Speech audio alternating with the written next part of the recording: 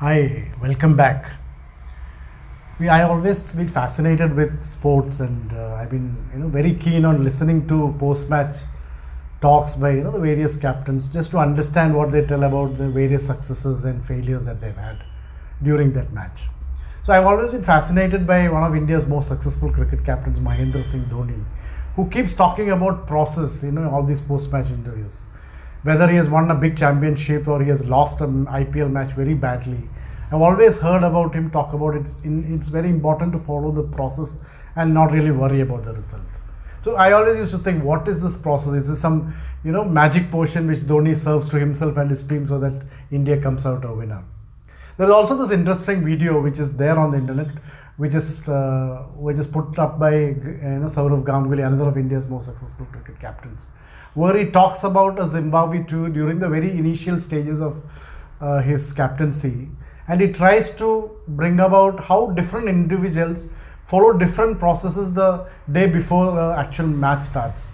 So he talks about how somebody like a Rahul Dravid, if you ask him the previous day evening on what he's planning to do on the next day morning before the match, would meticulously tell you, I would get up at this time in the morning, I would come down for breakfast at this time, I would have breakfast, these things for breakfast, and I would carry these things when I go to the bus, with exact times. And what Ganguly says, if you actually observe Dravid the next day, you will find that he has followed the exact same process or the exact same routine in the same way. He also compares to some very extremely talented younger individuals whom he had difficulty to prevent them from going for partying the previous day night so that they could stay in their best senses for the next day's match.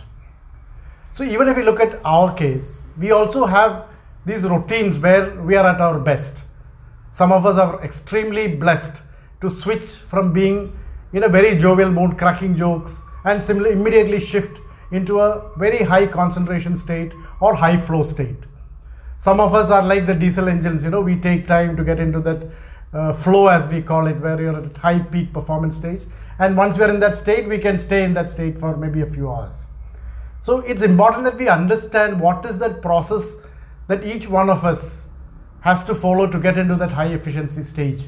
And equally important is, once we reach that stage, we should give priority to those high, very critical and the very important things that are to be done for that day or for that period. One big mistake most of us do is that we try to finish a lot of things which are not so critical but a little bit important, with the result that you end up not using the best of your time for addressing the crucial tasks. What we also need to keep in mind is, what process which works for me as an individual might not work so effectively for a team in which I'm a member or I'm a leader of. To hear more about or to read more about these kind of topics, you can follow my LinkedIn page, Rijo's Business Bites, or follow my website, rijofrancis.com. Till we meet next time, stay safe, stay healthy. Thank you.